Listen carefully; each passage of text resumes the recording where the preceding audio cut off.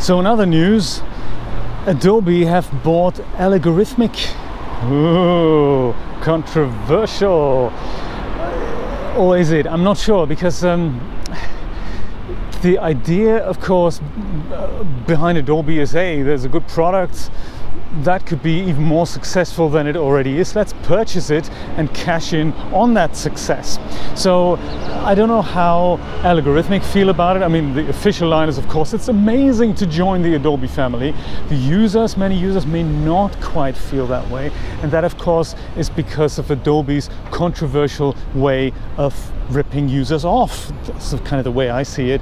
I remember buying Premiere and Photoshop back in the day, both for PC and that was years ago. That was for £500-600 back then per copy. And then, of course, a couple of years later I upgraded to Mac, and then I purchased them again. And even though I appreciated the new features that were there, I thought that is quite a bit of money that I've paid Adobe there. But it made sense at the time because I could offset it against some projects I was working on, which completely paid for it, like the Adobe Adobe Premiere Pro CS 5.5 back in the day.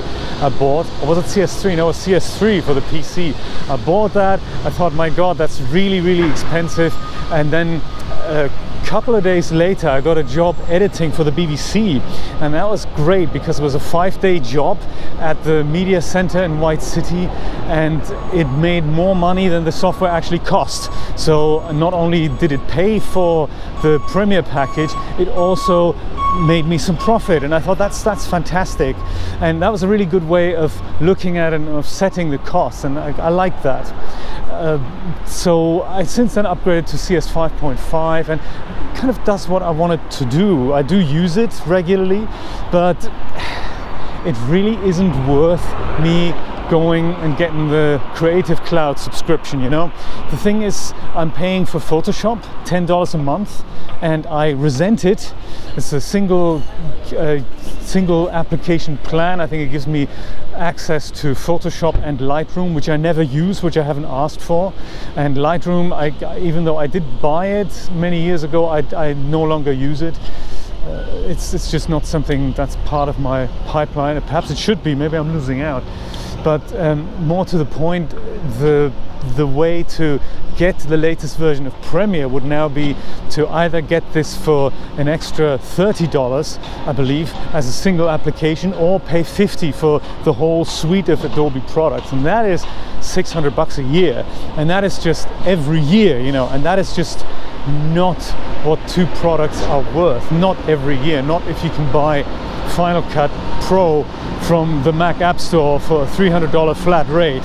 That's just no way of running a business. And yeah, sure, it makes sense if you have regular income that you can offset that against. So if I were to make $500 a month with graphical stuff, then maybe $50 to Adobe, that's 10%. That may not be as extortionate as it sounds, but if you don't have that, then it's just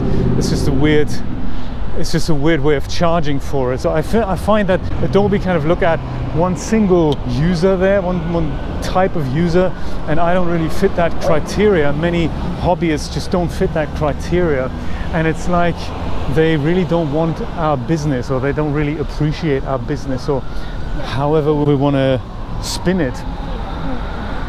Yeah, so that's a little bit sad. And this algorithmic thing, so, oh yeah, sorry, to finish that off, I paid £10 a month to Adobe for access to the latest version of Photoshop, and I kind of resent that almost, but I do it because I use Photoshop daily, and it's an important piece in my pipeline. But then at the same time, I use Blender very rarely, and I choose to give the guys $10 voluntarily. They're not really asking for it. Blender doesn't cost anything to use it, but I feel really good about supporting them on their mission and giving them $10 a month to the Blender Cloud, because I believe in them. I think it's a good thing that they're doing. Much like I believe in the fire department, that things they really need to crank up the sirens every second, every chance they get. It's one of those things. It's bizarre. I find it's weird that you can do so much more with Blender than you can do with Photoshop, and I'm happy to pay them because it's a voluntary contribution. But it's not, I don't, you know, Adobe say I have to pay, and I resent it, you know.